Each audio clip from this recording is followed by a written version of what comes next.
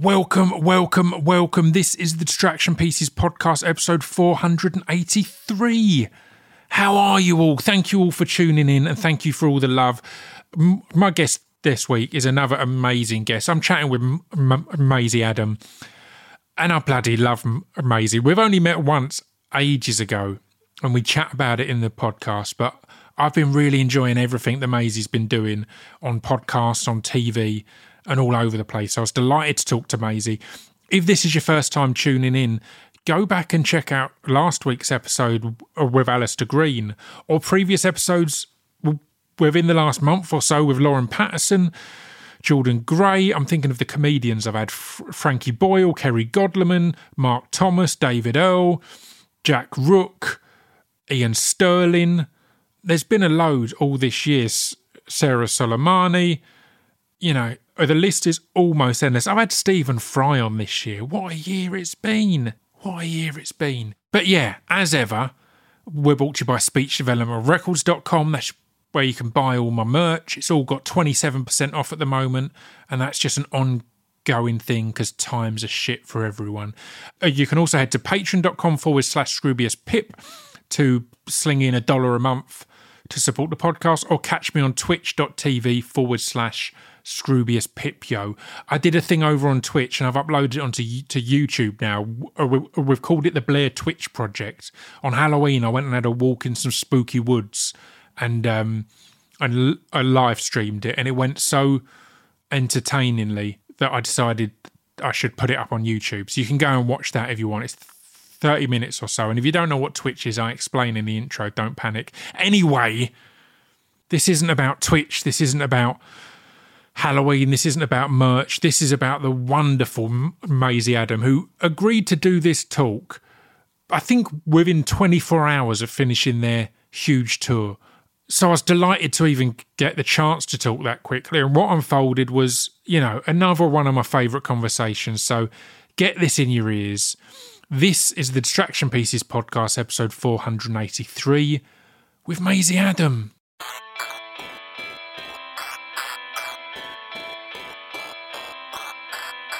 This piece of fiction is the intro to Distraction Pieces. This piece of fiction is the intro to Distraction Pieces. This piece of fiction is the intro to Distraction Pieces. This piece of fiction is the intro to Distraction Pieces.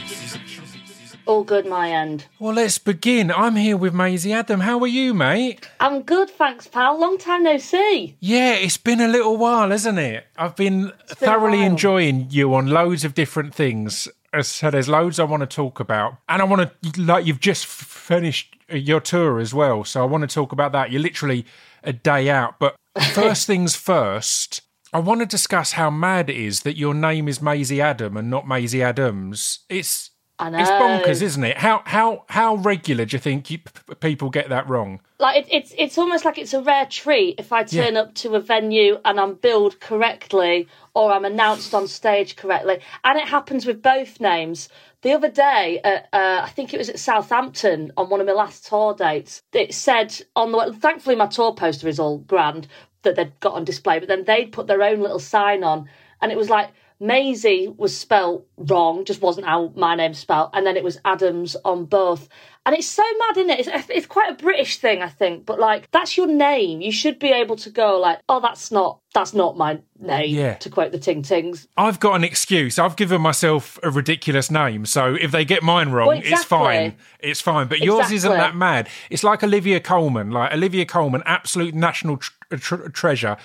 There's no E in her name. No. No one can accept that. No one can get their head around that. Yeah, but I even think if my last name was Coleman and people were putting an E in, I would feel like a diva or like a dickhead for going up and being like, excuse me, there's no E in Coleman. Yeah. So instead, I've just been, even now, like 5 years into comedy, I'll just walk on stage to the name that isn't my name or you know, with a poster outside that doesn't have it correctly. But, it's Adam, just singular. And it always means a lot when an MC checks beforehand. That's been happening a lot more recently. Yeah. People go, and it's Adam, not Adams, isn't it, before they bring me on. And you think, thank you for checking. Thank you. It's such a small and simple thing, but And again, it's I completely understand it as well. As I said, the reason the Olivia Colman one comes to mind is I think I did a tweet saying how Olivia Colman is one of my favourite actors, study their work, really try and learn from them. Someone instantly said, you spelt the name wrong. Oh, shit. I'm claiming to be a super fan here, and I don't even know how their name is spelt. So, yeah.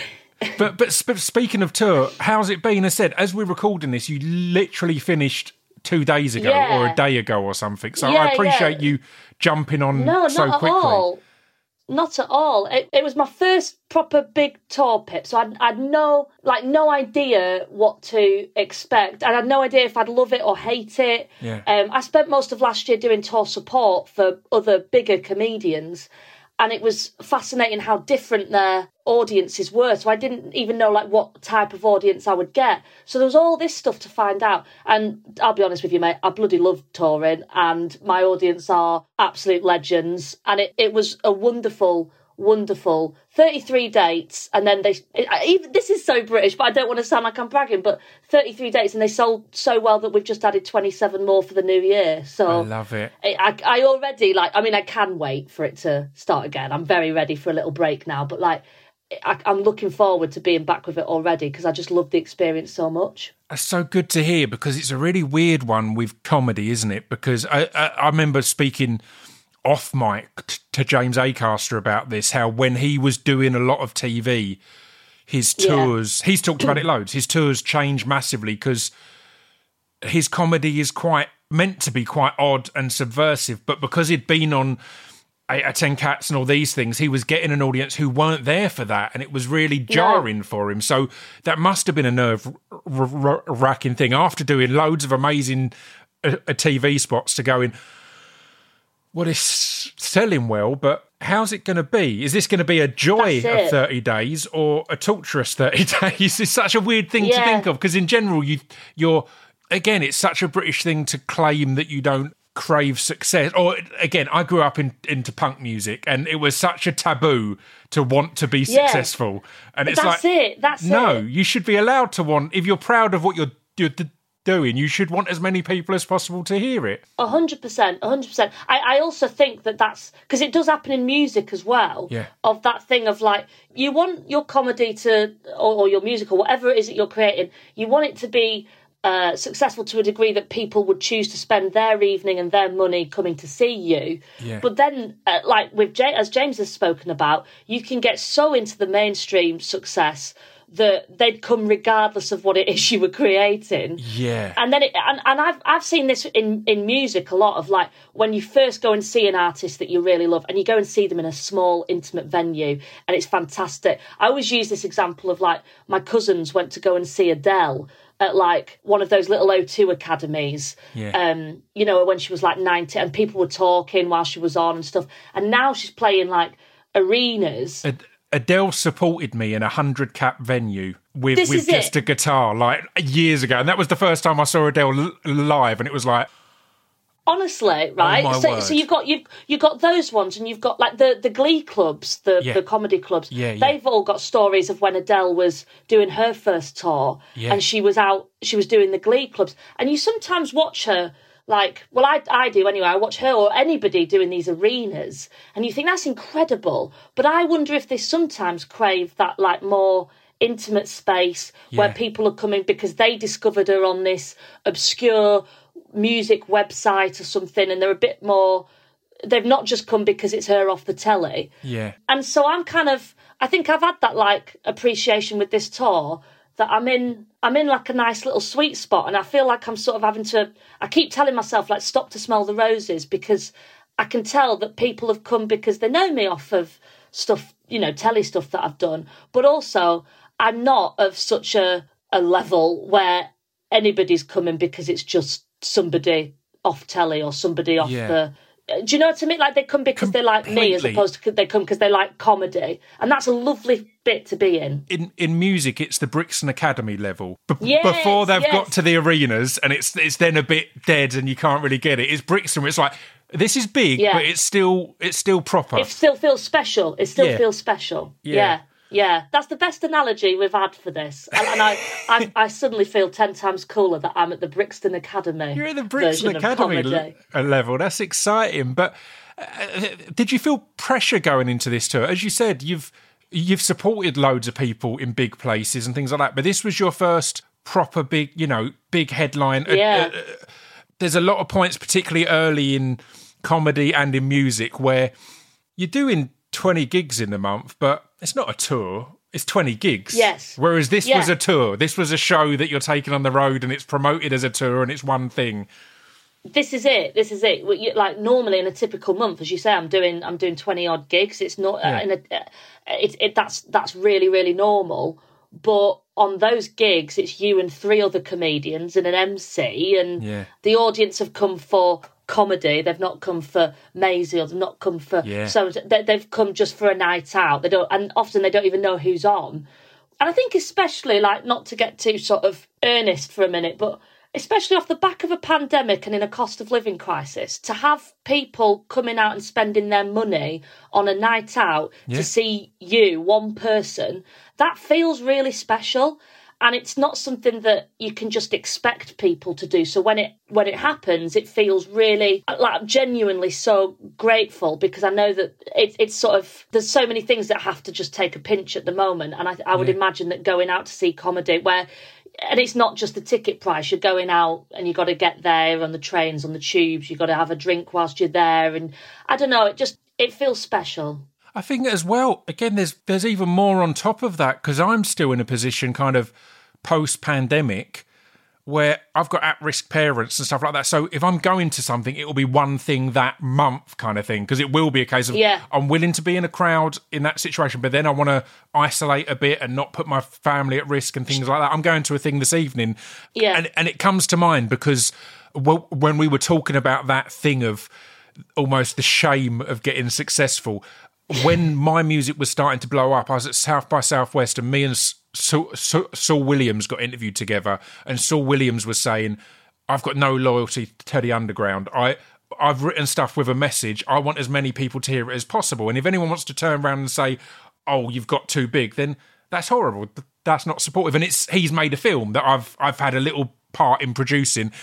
And as soon as it was like, well, they're doing a launch of that, I've got to go. And it does feel special to me, because I said I've been to like 2 public type things since the pandemic, and that's it. So don't you can take pride in how special that feels, that people are going, you know what, not only am I going to spend money, I'm going to go out, I'm going to do this. And it will still be although a lot of people moved on from the pandemic a year ago, there's still an awful lot of people who that will be the first thing that has made them go, you know what, I want to go out and see this, I'm going to go and have a good night, and I deserve it, Yeah, definitely. And that's the thing is whether somebody's going out every night because they can, or they're not, they don't have to worry about COVID, but even just they can if they're in a financial position to be going out every night. Like, I want them to enjoy it just as much as the person who that's their one thing that month where they're going to enjoy it. So it's felt really, really special. And I think doing the tour supports last year massively helped, because it's that thing of like, and again, I'm sure this happens in music, of like, you do the support, but also you stick around to watch how like the main act 100% interact with the audience, and you go, oh, that's a clever trick, or you do, oh, okay, that's clever. And you get used to different rooms. Like on this tour, there's been everything from like classic comedy clubs where it's low ceiling, it stinks of burger, the floors are sticky, and it's perfect for comedy. And then there's other ones where it's an arts centre, and that can work for comedy great as well, but it's a different gig completely, because they're on raked seating, and it's, there's volunteers at the end of every row, and they're always called Valerie, and they're always 60, and they're always very, very lovely ladies. And you don't get them at the comedy clubs, you get students just going, sit there and don't heckle. It's really different environments that you're doing your gigs in, and that's it's just felt like a constant learning process. It's such a dorky thing to come out of your tour saying, but I feel like I've learned as a comedian so much just from doing it. It's such a good thing, I think, for a comic to do. I think it's completely valid, and I think I think that's one of the greatest hacks in any industry, is people get focused on, oh, I've got this gig, or I'm getting paid this. It's like, no, the key is you've got access to this. Yeah. And since I moved into acting, every role I've got, I've tried to hang around after I've finished shooting. I've tried to be there as much as I can to learn off other people, because it's like, right, it's dope that I'm being paid to do this, but it's also dope that I'm getting in this room. I always remember the first time I was doing like a big theatre on like a multi-person gig. I was just doing a bit of spoken word in the middle. And all those kind of gigs, I was always like, oh, can I watch? And they'd always be, just go in the crowd and all that kind of thing. And I remember the first one I did for Robin Ince and Professor Brian Cox, I was like, I'm going to go in the crowd early and watch. I didn't think about the fact that all my clothes are black. So I'm in the crowd in black jeans and a black shirt. Everyone was asking me where their seat was, because they all just thought I worked there. They thought I was an usher. So I'm getting in early to kind of, because as I said, there'll be some empty seats to keep an eye out, but lurk about. So I'm in the crowd and I'm showing, I was like, I'm just going to go with it. I'm too embarrassed to say, excuse me, I'm actually on. I was just showing, I've got a decent idea of layouts of theatres. So I was just showing. Full usher, didn't you? You got a little flashlight out showing them to their seats. I was showing people to their seats and that. And then halfway through, I'm up on stage going, hello, I'm going to do some spoken word now. Serving the Haagen-Dazs at half time. Yeah, exactly. Look, you got to hustle. You got to get all the side hustles in. Yeah, and you got. I really do believe that you learn as much off the job as on the job. Like doing those tour support. If you take, for example, I did tour support for Jason Manford last year on quite a few of his dates, and I learned as much performing to his audience. You learn in those 20 minutes when you're doing the warm up. You learn on stage, but then I'd stand at the side watching him interact with his audience and coming in, and also when you've done a few dates, you know his show quite well, so you know when he's coming out the show to interact and which bit is spontaneous and which isn't. And also just chats in the green room of going, oh Jason, that's interesting, how do you go about doing this, how do you do that? And he's been lovely for that, in terms of very generous of advice and encouragement. And Josh Widdicombe as well, like very people who've been doing it a long time, who know that trade like the back of their hand, and you can watch them do it, you can learn doing it yourself, and then you can chat with them in like a personal reflection way off stage.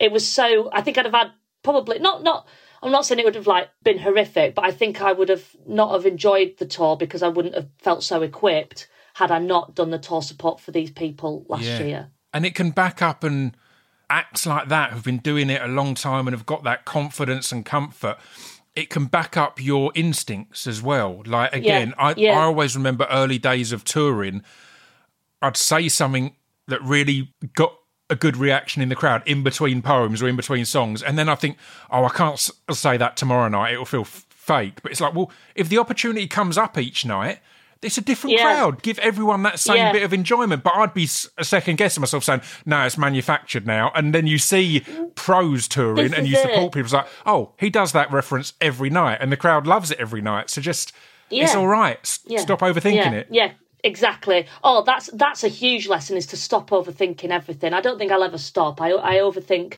every aspect of my life, all the time, in my career and away from it. But that's a huge thing of just, as you say, backing up your instincts. It hugely helps. But I'm still telling myself not to overthink things, but I will till the day I die. Of course you will. Of course you will. Well, I mean, as I said, it was your first big tour, and get this radio level link. Speaking of firsts, the first time we met was on your podcast. It's a first back in 2020, just before the world went a bit funny. Oh my word! It seems like long. I was going to say, I looked up when it came out now, and we probably recorded it end of 2019 maybe, but it feels like so much longer ago because of what's happened. It feels like, that decades ago. My almost, instinct was that it was 5-6 years ago, and then I looked, I was like, oh, it was a couple of years back. It's so mad. It's so mad. And it's been such a like... I mean, obviously, you know, I'm trying to think of your listeners here. Here he goes again, going, hasn't it been a mad time for everyone? Because honestly, everybody said that over and over. But it's true, and you kind of have that like complete lack of sense of time with it. That like I've definitely noticed that, of like there's some things where it feels like it was yesterday, and there's some things where it feels like it was 5-6 years ago. But you came on Man and Tom's podcast God, I can't believe it was only 2019. I would have honestly, if you'd have had me guessing, I would have said 2017, something like that. Well, it came out in 2020, so I'm just imposing on that. It must have been recorded 2019 because I'm not having that. It was 2 years ago. No. God, what a weird time. I was out in Australia when this all kicked off. I was really? and I was so excited. I'd done Adelaide Fringe for a month, and then we were meant to do Melbourne. And everybody was like, oh, if you're enjoying Adelaide, wait till you do Melbourne. That's going to be good. You'll love Melbourne. And I was so excited for Melbourne, especially because when I left uni, Pip, I went on like this round-the-world trip with my brother. Because we're quite close. He's 4 years younger than me, but we're quite close. But we sort of realised, well, I'm leaving uni and you're going to go to uni. Yeah. So, like, we probably won't ever live, I would go home and he'd be at home. Yeah. That's really nice. But that wasn't going to be the case ever again. So we were like, let's go on this, like, round-the-world trip. So we saved up for a couple of years to do it. And one of the countries we did was Australia. And we'd never been before. So I was 22 and he was 18. And the only person we knew who'd been to Australia was our dad. And we were like, oh, Dad, where should we go? And he was like, don't bother with Melbourne. It's just full of concrete. There's nothing going on there. And he'd gone in like the late 80s on like a, backpacking trip. So we started off in Sydney instead. And the whole time that we were going right round Australia, all the other people our age that we'd meet would go, oh, yeah, have you been to Melbourne? Isn't Melbourne brilliant? And we'd go, oh, no, we didn't, because our dad said it was shit. And they go, when did your dad go? 1988. It was just like such a stupid thing for us to just listen to our dad. So then I was really excited that I was finally going to get to go Melbourne, and then somebody ate a bat. And no, but I think I'm going this year. I think I'm going in April. I love it. I hope it lives up to expectation. It's got a lot of pressure on it now. Oh, if I go now and it is full of concrete, I will be fuming. Or if you'd gone then, it genuinely would have been the best time because it would have been so underhyped that it would have been good. But now you've had the opposite. It's going to be overhyped that you're going to go and be like, oh, I mean, to be fair, there's a lot of concrete. To be fair to my dad, there's quite a bit of concrete. He wasn't wrong. There's loads I want to talk to you about, but I always worry that like it's stuff you've talked about a load of times before. Part of that is because I've enjoyed you on tons of podcasts, and I'm always... because of having been a podcaster for so long, anytime I hear podcasts, I'm sitting there thinking, oh, I want to jump in. I want to find out more about that, and I want to ask some questions. So I'll ask you a load of stuff. If any of it is stuff that you're bored to death with, just skim over it and we'll move on quickly. I won't be offended. Okay. But I want to know a little bit. You mentioned you and your brother, and you mentioned your dad. I want to know a little bit about the weird dip that you grew up in. Your where you lived is essentially a hole, right? Tell me a little bit about it. The dip. Oh, my God. So this all came from an episode of Mock the Week where I was like, I think we were talking about the icy weather. That must have been in the news that week. And I was talking about, so where I grew up in Yorkshire is this village, but you go down a road into it and then the road out of it is that way as well. So I just said in passing, not thinking it was an odd thing to say, oh, well, where I grew up, it was in like a dip. And then I went on to talk about be this woman, and it was true. There was a woman in our village who, when it was icy weather, would walk with her feet like that, and she'd say 10 to 2, 10 to 2 while she was walking. And I thought that would be like the funny anecdote to tell. But Ed Gamble jumped in and was like, you've never sounded more northern than saying, when I grew up in Yorkshire, we lived in a dip.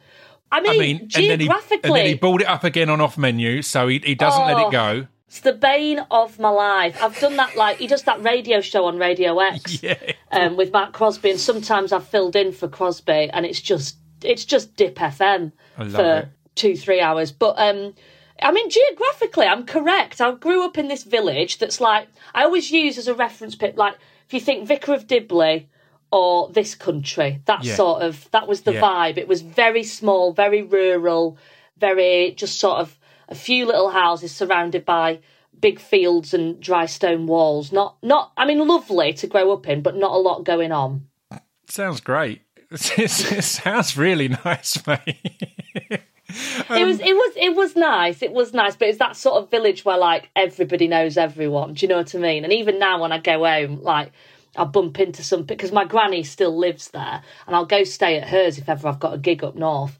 And you bump into all the same people still. Yeah. And they all know the, like, sort of... I mean, like, again, at the risk of sounding like a northern cliche, I went back I did 2 consecutive dates on this tour. They were Leeds and Harrogate. And so I said to my tour manager, I don't want a hotel, I'll stay at my granny's.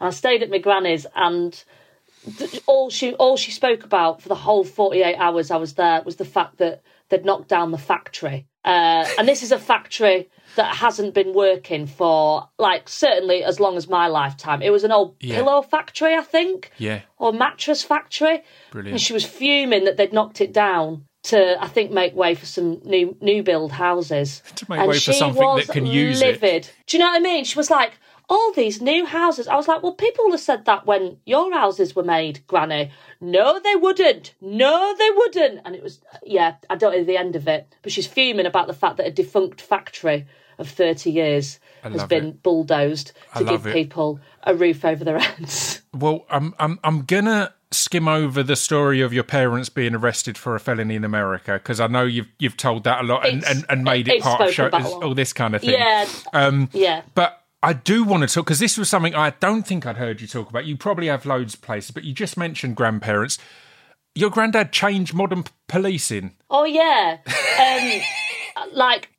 He did. If it's all right, Pip, I'd rather not chat about this, if that's okay. Yeah, that's all good. Just because, like, then people like to bring it up. The only thing is, if I speak about it in a podcast, then people always try and bring it up in, like, it's when, like, I plug a show on, like, BBC Bristol and I've got 5 minutes and they go, your granddad... That's all they want to talk about. It's Wiki, man. So I'm just trying to, like... Wiki's unedited highlights is just a brutal... I don't get Wikipedia. We were chatting about it this morning. There's so much put in my Wikipedia where you're like, who's written that? Do you know who writes your Wikipedia? Well, years ago, I got a journalist who I was a fan of to write my wiki for me and paid them to kind of just update it all.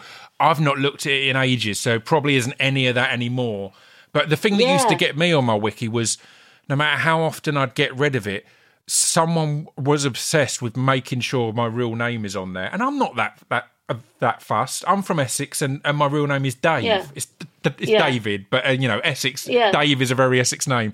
But it just started to be an annoyance. That I was like, why do they keep updating that? That's not an important bit. I've removed it. No, exactly. And there's a reason you don't bring it up. Yeah. And then also you'll probably get journos then who've gone on your Wikipedia and think they're being in the knowledge by then greeting you and going, hello, Dave. Or just people, mate. That's the thing that gets me, because everyone in my real life has known me as Pip, like, since I worked in HMV. But I'd get, in the touring days, and I'd get promoters and just all sorts of different people who, to look good around other people, would go, Dave, all right? And I'd be like, yeah, no. Fuck. Anyone who actually knows me doesn't call me that. You've never ever at any point said, call me Dave. No, exactly. Can we talk about getting out of the dip and what was your journey kind of into entertainment? Because one of the things I was excited to see was you studying up the road from me in Southend. I went to school in Southend, and you did some drama school stuff there, right? Yeah. Which school were you at? The Chase? I went to St Thomas More High School for boys. Oh, did you, Pip? I did a little Catholic school. So, yeah, what was your journey into all of this? Because it's fascinating. So...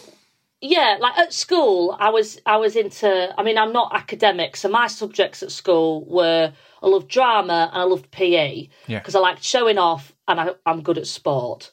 So I loved all of those things where you were just being physical, basically, rather than sat at a desk writing. I'm hopeless at all of that sort of stuff. And I had a really good drama teacher, Mrs. Bray, who was just one of those teachers where you think, God, if I didn't have a...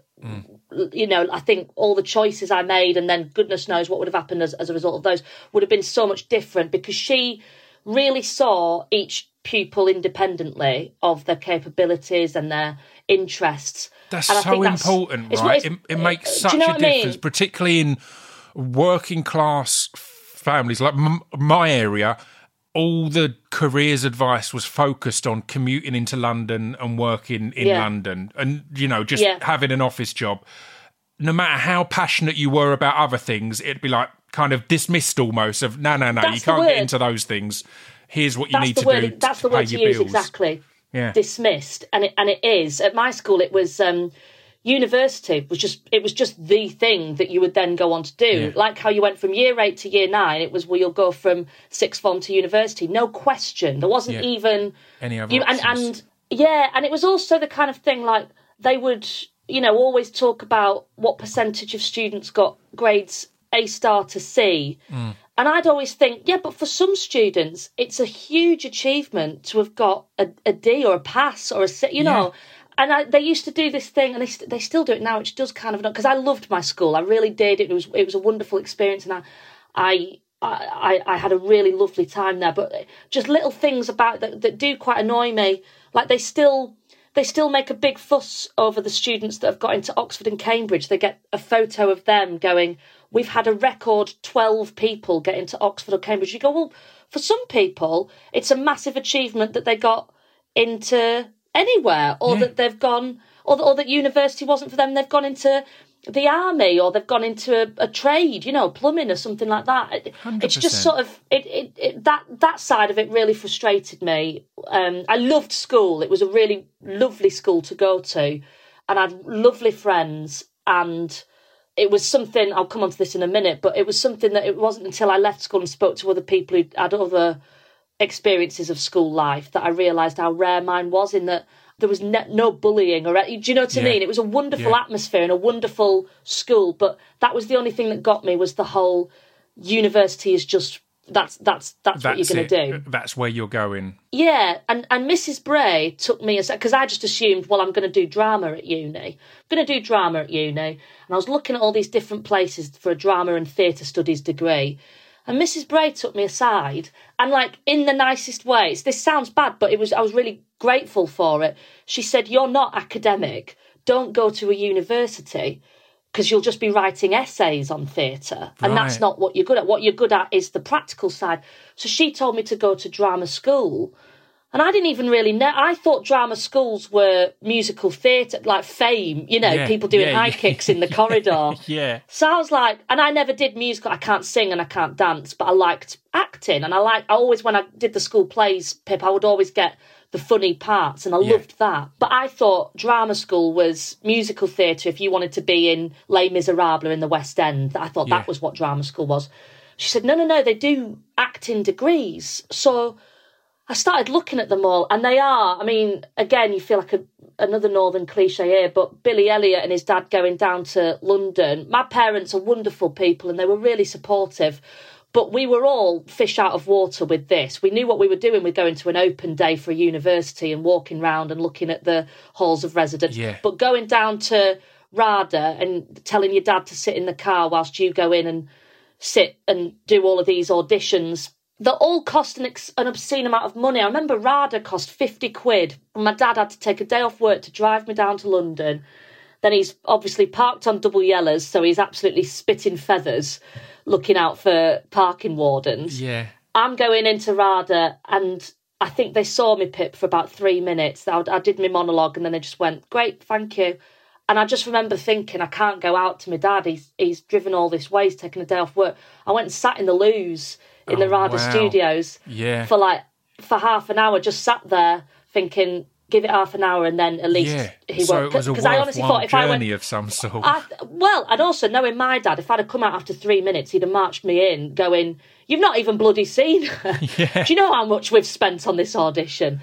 So it was really weird. I did the news quiz not so long ago in the same studios, and I had to nip to the loo. And I was in the same toilet cubicle as the one that I'd sat at for half an hour. That's amazing. God, life's funny, isn't it? Life's funny. But I did all these auditions. I must have done about 11 or 12 different drama schools. I did them all, applied for them all. Didn't get into a single one. So took a year off, stayed at home, worked. I worked at Fat Face. So worked there every day, and then did bar shifts. The bloke down the road in the Dip, he ran the local pub. So I did bar shifts for him. And then I went the next year, and I got into one in Liverpool, one in this one that I ended up going to in Southend, and I think it was Rose Bruford. But I remember I had 3 options, and I went to do acting and community theatre at East 15, where they've got a campus in Loughton and they've got a campus in Southend. And I went there. I just thought it was so different. I'd gone to all these other drama schools where they're in these like very poncy buildings in London, and it was very impressive. But East 15 seemed very different. That it was like still quite quite rough around the edges. It was quite rugged, you know. Yeah. They didn't have these like ballet studios in big Edwardian buildings. I mean, the building I'll be on about here, but the halls of residence was like in this big Lego building. Yeah. It just sort of looks like Lego blocks. So I thought it was a bit different. And the way it was billed to me was acting in community theatre. It's an acting degree, but we just give you other stuff equipped to like support yourself outside, you know, community theatre. So you might be able to transfer those skills into all these different areas of the community. So I thought, well, it's probably going to be the most employable one. So I went to East, and I was there for 3 years. Loved the first year, found the second year fine, hated it by the end of the third year. Right. Yeah, the first year was full of everything that I thought it'd be, acting stuff, and it was really eye-opening. And then, I don't know, I think a lot of people would probably say the same thing about a lot of drama schools, but it's a very intense place to go. And it's quite, I think they leave your mental health at the door, and the pastoral care is next to non-existent. A lot came out a few years ago on Twitter about all the drama schools, people just sort of sharing their experiences. And I remember sat like going through them and being like, yeah, that sounds about right. Just quite unusual methods in their approach to training that you kind of think, I don't know if that's even allowed, but you're kind of getting away with it off the way of going, oh, we're forming you into good actors. And you go, I don't know, I think you're breaking up people's entire sense of self. Yeah, I think you're being a dickhead. I think there's so much of that change in TV and film industries now as well, of going, because again, I've only been acting for 6 years or so now. It might be longer. Yeah. As I said, I'm terrible with times. But certainly early on, it was very much, well, we'll be working late into the night, and particularly the non-cast, they'd be working crazy late and then in crazy early, and it would be a kind of, well, it's the cost of being in this glorious industry. And I think there's a lot now of going, nah, fuck that. People need to keep their physical health and their mental health in good condition in these situations. I think it all stems from that, you know, it's a competitive industry, which it is, and you should approach it competitively, but there's a difference between that, because they always go with that age-old thing of going, if it's not, you know, if you don't do it, there's a queue of 20 people behind you that would kill for your job. Yeah. And that makes you suddenly think, well, I'm willing to do anything and risk anything and kind of put up with anything. Yeah. In order to keep this job. And actually, there's loads of stuff that you shouldn't ever have to put up with, and there's stuff that you shouldn't ever have to experience. And East 15 in my first year was lovely, but by the end it was full of quite a toxic atmosphere, really. Yeah. And I think sometimes, especially because I don't really do acting now, Pip, sometimes I think, should I have gone? And it's something that I toy with a lot, because I'm like, you know, I was really kind of lost by the end of the 3 years. I thought I'd come out with a really clear vision of what I wanted to do, and in fact I felt really like unconfident, very like sort of scarred by it all, and I don't do acting. But then I think, but I met like my best friends who now I still work on comedy with. And also I went into drama school thinking I wanted to be an actor, and if I'd have come out still thinking that, I don't think I'd have gone into comedy. I went into comedy because I came out of drama school going, well, I think I want to do acting, but if it's anything like the way they do it in there, I'm not sure I do. But then you think, well, I've just done 3 years of training and, you know, $9,000 a year. I've got to at least try. And I moved back in with my parents, didn't have an agent, was going for these auditions of jobs you don't even want. You're going to an audition for a play you don't even want to be in, or an advert that you don't want to be in, but you feel like you've got to build it up. And I just kind of felt there was a complete lack of control and of ownership. But what I really wanted was basically what I had at school originally, was being in plays and making people laugh. So it kind of just came out of, I hesitate to use the word desperation, but a desperation to still get that feeling of being on stage, but knowing that it wasn't going to come from what East 15 had told me to do, and these auditions I was sort of vying for. Yeah. Like, I still remember one of the first auditions I went for was this McDonald's advert straight out of East 15, and they had to pair you up. The advert was meant to be a tall woman with a small man, and then they paired us up in all of these things, and you had to go to camera each pair. Hi, I'm so-and-so, represented by so-and-so, and I'm based in thingy. And they all had agents, and I just had to be like, hi, I'm Maisie Adam, I don't have representation. And the looks that I got was like, you don't have representation. It was like, no, I'm sorry. The judgment.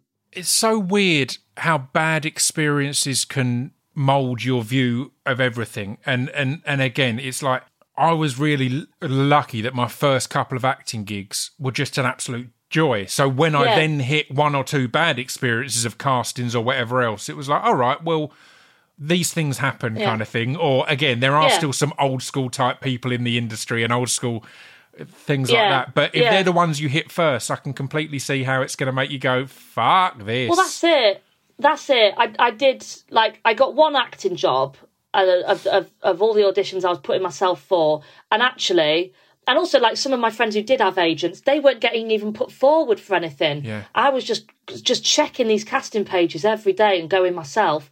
And eventually I got one, and it was a Sky Arts thing. It was an urban myths piece, and it was they had this series called Urban Myths, where they'd kind of take big moments in history and kind of obscure the fact. I remember it. And it was this one about, do you remember when the Sex Pistols went live on TV with Bill Grundy and Johnny Rotten swore?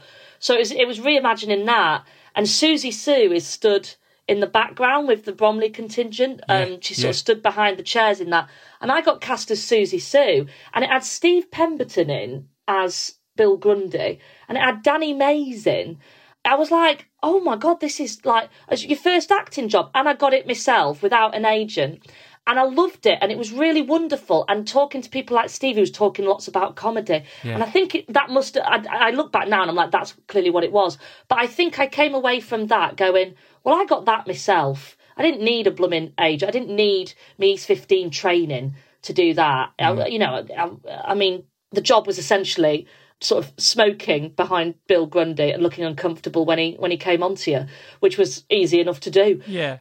And then I just thought, like, I don't want this acting thing, but I do want that performance thing. And I think that's where I just sort of pushed myself and thought, give comedy a go, give stand-up comedy a go. And I did, and then I just never looked back. I think it's stand-up comedy, you do it once, and then it is such a buzz that you're doing it forever. Yeah, but there's a beautiful thing that the experiences you got, again, good or bad, but the experiences of doing acting and doing drama and that will have equipped you amazingly for being on stage and for doing comedy. Because again, particularly early days, and again, the comparison between comedy and music and all these other things, stagecraft and stage confidence can be the hardest bit to get for people. People 100%. Can have amazing material, but it just won't land because they're up there so nervous or so awkward. Whereas that experience that you've had, you probably came into comedy a bit more, all right, let's own the stage and let's I think do so, this. yeah. Like even now, like, I still remember stuff that like I was taught in youth theatre at Leeds Playhouse. Like I'm still, like I did Leicester Square Theatre the other day, and it was sold out, and I was so nervous. And I'm there doing like the warm ups that we used to do before youth theatre when I was like 15, and they still help. They still help. So I do think like there's transferable skill. I sometimes wonder if like 3 years. Quite a toxic drama school was necessary, but it was. I enjoyed being in Southend. I'd never sort of, again growing up in a village like the Dip, as we'll call it. Southend was so different. Just to be near the sea, just to be near Southmouths, speaking like how they did. Like it was. I'm glad I went to uni there, and I'm glad I met the people I did. It was more the institution that I think we could have just done without. I feel you completely. And as I said, I love Southend. It's a weird kind of in-between. It doesn't feel like a proper seaside town like your Blackpools or your Brightons or whatever else, but it's also not one of those, you'll know from on tour and that every now and then, you'll stop by somewhere that's a proper like it's proper stuck in the 70s, a ghost town type seaside town. Yeah. It's not that either. It's this kind of middle ground of, it's kind of is what it is. It's such a weird place. Like, they used to, and it's a shame really, because I went there on my tour recently, and I went to go and like see all the places that we used to go out in, and they used to have this. Where did you used to go out? So we used to go out in Chameleon and Talk and Box Nightclub and Mayhem, and it's all on Lucy Road, that one that then backs onto the seafront. I went down there. And they've all gone. And I'll tell you, all that's left is the Pound in a Pint Jar strip club pub thing down there. Because again, it's a I used to go to all them clubs. That's a shady area to be going It's a to a really- club. Like, even like as a young man, let alone as a young woman or as students or whatever else, you'd proper have to go through shady alleyways to Yeah, get to this yeah, club yeah. night. It's like, why is it here? Yeah, that weird little place. They literally went round a churchyard, didn't it? You have to Yeah. go around there. And then just the darkest, shadiest car parks opposite and stuff like that. Yeah. My dad obviously would always be like, get a taxi home. And I'd be like, but I literally live the other side of the car park. And he'd be like, I've seen the car park, get a taxi. So the taxi drivers used to hate me because I'd get in and be like giving an address that was going to earn them about £4. But it was the maddest thing that happened in those strip of nightclubs. We used to go out every night. Oh, I'll tell you this as well. On Freshers' Night, when I first got there, and you go into like your communal kitchen to sort of make friends with everybody. And I'd gone to the Freshers' Fair and I'd got my little wristband. And they said, oh, this gets you into the nightclub for free tonight for Freshers. I was like, oh, great.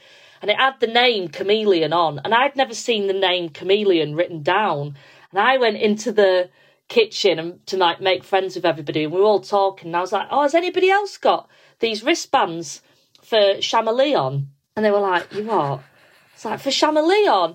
And obviously I didn't live that down for the next 3 years. And every time we went out, it became known as Shammer. We're going out in Shammer tonight. And you'd get out and we'd be going, Shammer fucking Leon, every time we were out. But one night, like, they had a poster outside the nightclub being like, oh, make sure you're here this time in 2 months. We've got Snoop Dogg DJing. I said, no, there's no way there's actual Snoop Dogg DJing at I think that was at Talk nightclub. And he did. Snoop Dogg came and did a DJ set at like a Freshers' Night in Southend. We all thought it was going to be some shit tribute or something, or I don't know, a bloke doing a DJ set of his stuff. Snoop Dogg came to Southend. That's mind-blowing. That's the sort of place Southend is. That only mind-blowing. Southend could pull that off, of like getting Snoop Dogg in a fresh. Yeah. Like, it's that sort of weird, quirky place. But yeah. In Talk as well. In Talk. Mad. He was just behind the desk. And I remember he just was constantly smoking weed throughout the whole... Yeah. He'd finish one and somebody would just pass him another. And the whole club stank, honestly. Yeah. I love that. But that was probably in the time where you could get away with it. And Southend is somewhere you'd get away with that as well. No one's grassing you up in Southend, are they? I love it. So to kind of, I'll start to wrap things up soon, as we're almost at the hour. But what was the route into comedy then, and how was it? Because like you've been on so many of my favourite panel shows and TV shows and things like that. So from the outside, you kind of see that you're doing all this TV, you're doing all this, but you don't necessarily see the years in clubs or the shared lineups and stuff like that. So what was the route from? Chameleon to comedy? Because people always say, they go like, because I started 5 years ago, so they go, oh God, it's such a quick rise, and it is. I think comparatively, it is quick to be doing those sorts of shows that I'm doing now within the first 5 years. But also comedy, and I suspect music and acting is a similar game. There's never a set way. There's the way that most people do it, but it's not the set way. And as you say, that doesn't, even when it's a quick rise in like 5 years, that doesn't mean that there hasn't been all of those, stinky club gigs that you're doing. So like when I started, there was no comedy scene where I grew up, nothing. Like, so, I mean, you could go over to Manchester, but it'd be like 3 trains, or I could go down to for the weekend to London on the megabus, which I would do. I'd work in the bars and whatever jobs. The bloke who used to give me the bar shifts, he was basically giving me cash in hand jobs when I came back from uni, like mobile bars where you're doing it in agricultural shows, that sort of thing. And I'd do all of them. Amazing. I'd do all of them, and then I'd get the megabus down to London for a weekend, and I would book myself into any gigs I could, open mic stuff. And then love it. I'd stay in a hostel in Camden that was £12 a night, and there was 10 people in the dorm. And I would start... I bet they were varied nights in Camden in a hut that's going to be up and down. Honestly, like the stuff you see. But I would go literally across the city in a night doing all of these open mic spots, trying to get like 4 or 5 in, and then do the same thing on the Saturday night and then come back on the Sunday. And I started building up, and somebody said to me at one of them, like, oh, you're very good, you should do a newcomer competition. And again, I didn't really know about it. And it's another one of those, like, if Mrs. Bray hadn't said that, and if this person hadn't said it, I can't even remember the name of who it was. It was just another open mic guy just said to me, oh, you're quite good. Have you done any of the newcomer competitions? And I said, oh, what are they? And he told me that a good way of getting noticed is to enter these competitions. And so I looked them up, and the top one, when you Google, like, newcomer comedy competition, is this one called So You Think You're Funny, and it's been running for years. I think by that point, actually, it was like nearly 30 years. And the list of who's won it was just, like, comedy heroes, and, you know, even people who hadn't won it, people who've just been a finalist. I was going to say, the list of people who haven't won it is ridiculous. Yeah, like Josh Widdicombe and Alan Carr, Tom Allen and Aisling Bea, they've all been in it. And Sarah Millican. So you think, oh, right, okay, well, it'd be a good way of gauging what sort of level I am. And by that, all I meant is that, well, if I could do a heat, and then maybe I might win a heat, and then I won my heat and went through to the semi-final, I thought, well, that'd be a good thing to put on your, you know, credits, semi-finalist. But then I won the semi-final, and then suddenly found myself at the final, which is in this big room up at the Edinburgh Fringe Pit, but it's like, I think it seats 350, something like that. Big debating hall. It's one of those it's in the old Edinburgh University building, so it's quite an imposing room. And of course, by that point, the only crowds you've ever done are sort of 10 to 20 people in the upstairs room of a pub who've come because it's free comedy. And you're 18th on the bill. Again, the madness of things like So You Think You're Funny is the heats will be literally in a pub or whatever above and all this, and then the final will be this grand thing. You're like, hang on, I thought we were doing a competition in a pub with 10 people there. My heat was in the upstairs of the Camden Head, and then, the final, you're in this debating hall where it's all high ceilings and, you know, oak furniture everywhere. It was really imposing, and it's really dark. You can't see anybody when you're on stage. Yeah. So I was terrified. I remember that, and then they announced the winner. I mean, they announced the guy who came third, who's a really good comedian called Morgan Rees. You should check him out if you don't know him. And he smashed it, and he came third. And so when they said in third place is Morgan, I was like, I just sort of wrote myself off in my head. I was like, oh, well, I've had a lovely day. You know, I've had a lovely day, but I'll be home tomorrow. And then they said second place, who was this brilliant person, Sarah Mann. And I was like, yeah, great. And then they said my name, and I was like, oh my God. And I was so shocked. And then this person was like pulling me onto stage because obviously I hadn't moved. And that did change everything, winning that, because, you know, it's a prestigious competition. My agent was in the audience and she signed me off the back of that. So that changed everything. But it was relatively quick. You know, by the time I won So You Think You're Funny, I'd been doing stand-up comedy for 8 months. So, you know, within my first year. Isn't it? That is so quick. Yeah, and then, of course, when she'd signed me off the back of that, my agent, she was straight away putting me in the room for, you know, TV panel shows. So between giving it a go for the first time, within a year, you're sat in a read-through of 8 out of 10 cats, and the production people are just giving you basically an audition again, but seeing how you deal with it and then deciding whether or not to hire you for the real thing.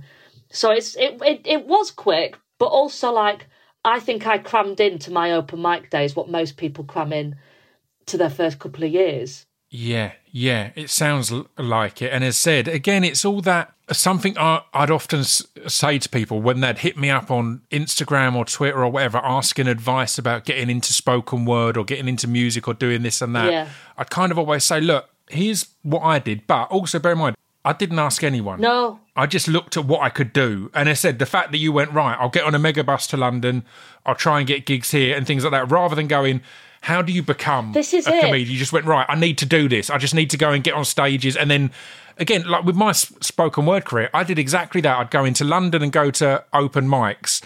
And then at open mics, there'd be people flying other gigs, or there'd be people who book gigs. And then I'd get that and I'd go to that. And again, it was kind of social media going crazy. Yeah. So it wasn't even that you could just Google it. It'd be like, right, I know that at an open mic, most of the people getting up and doing stuff probably have their own night or have their own thing that they're trying to promote and stuff like that. And the key was just going out there and being amongst it. Exactly. That's bang on the money what you just said there of like, this is how I did it.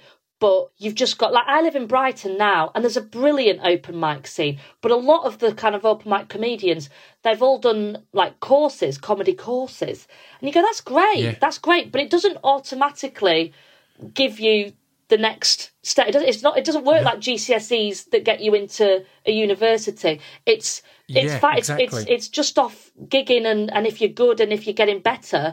So if there's somewhere to perform, get yourself in there. Again, because I used to look up open mic nights in London, some of the ones I'd turn up to were open mic music nights. And you'd turn up and you go, all right, fuck.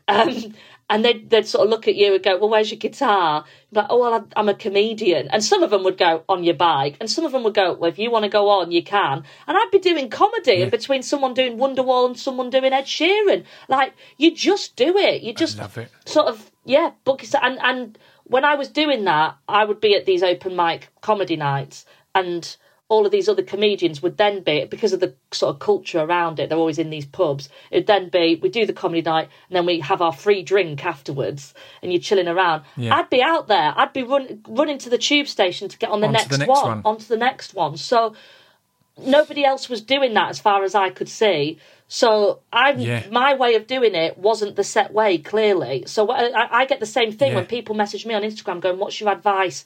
I've done this course and I've done that. You go, that's fine, but with all due respect, it's almost irrelevant. Like, the only advice, and then you feel like you're sort of giving shit advice, but it is the only way of going, just keep doing it and learning from it and getting better, watching it back, thinking, what can I improve on? Or the getting better is key as well, because, again, something that people have to learn early on, which often they don't, because often if you're going into anything in the performing arts, you've got an outrageous amount of confidence. Yeah. But what people need to remember early on is that you're not very good yet. No. So it's best to do that in front of two people at an open mic and get better and better. So by the time you've got an audience, you know what you're doing and you're good, rather than trying to think, how do I get in front of 100 people or this and that? It's like, you're not ready, mate. No. It'll be a waste if you go up there. You want to have the shit gigs while no one's around. The amount of people as well that are like on the open mic circuit who like write a 5-minute set and then just keep performing that over and over. And you go, if it's not worked at 3 gigs now,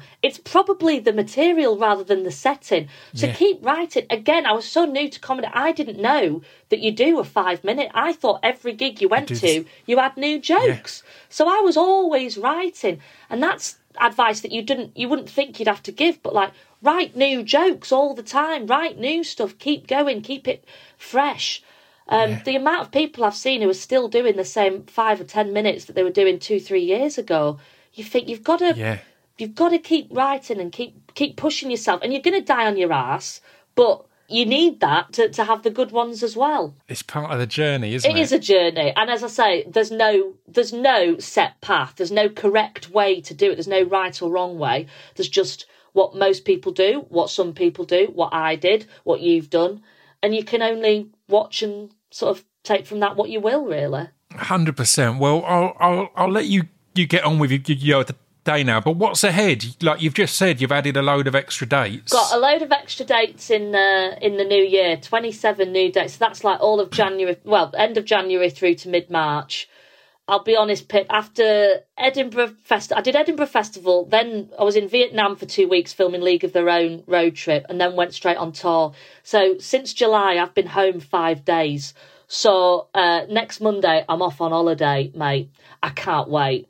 Beautiful. Oh, all-inclusive woo-woos every day. That's my plan. Okay? Dream. Okay? So Absolute I'm going to do dream. all-inclusive woo-woos for a couple of weeks, and then I'm back on tour in the new year. And got some exciting telly stuff in between then. And then after tour, Australia. Finally! Concrete jungle of Melbourne. Finally! At last. I love it. Well, as said, I'm a big fan. I love what you do. I've been seeing you on, so you're always a highlight on all of the shows you pop up on. So mate, it's great to see that the tour went well and that there's more ahead. Yeah. So, yeah, thank you for taking the time, mate. Not at all. A pleasure, mate. Thank you for having me.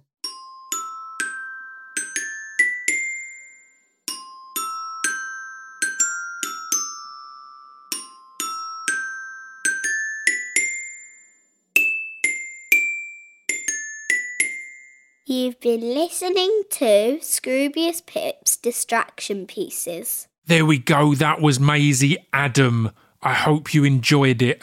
I'll be back next week. Next week, I'm going to give you 2 episodes as a little treat. As a little treat. I think you deserve 2. Maybe I'll give you a Monday and a Wednesday. Yeah. I think I might do a Monday episode and a Wednesday rather than a Friday.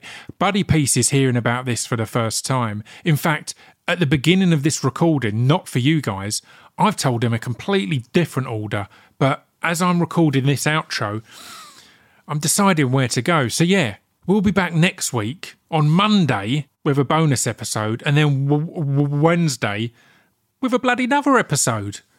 I'll see you then. Ta-ta.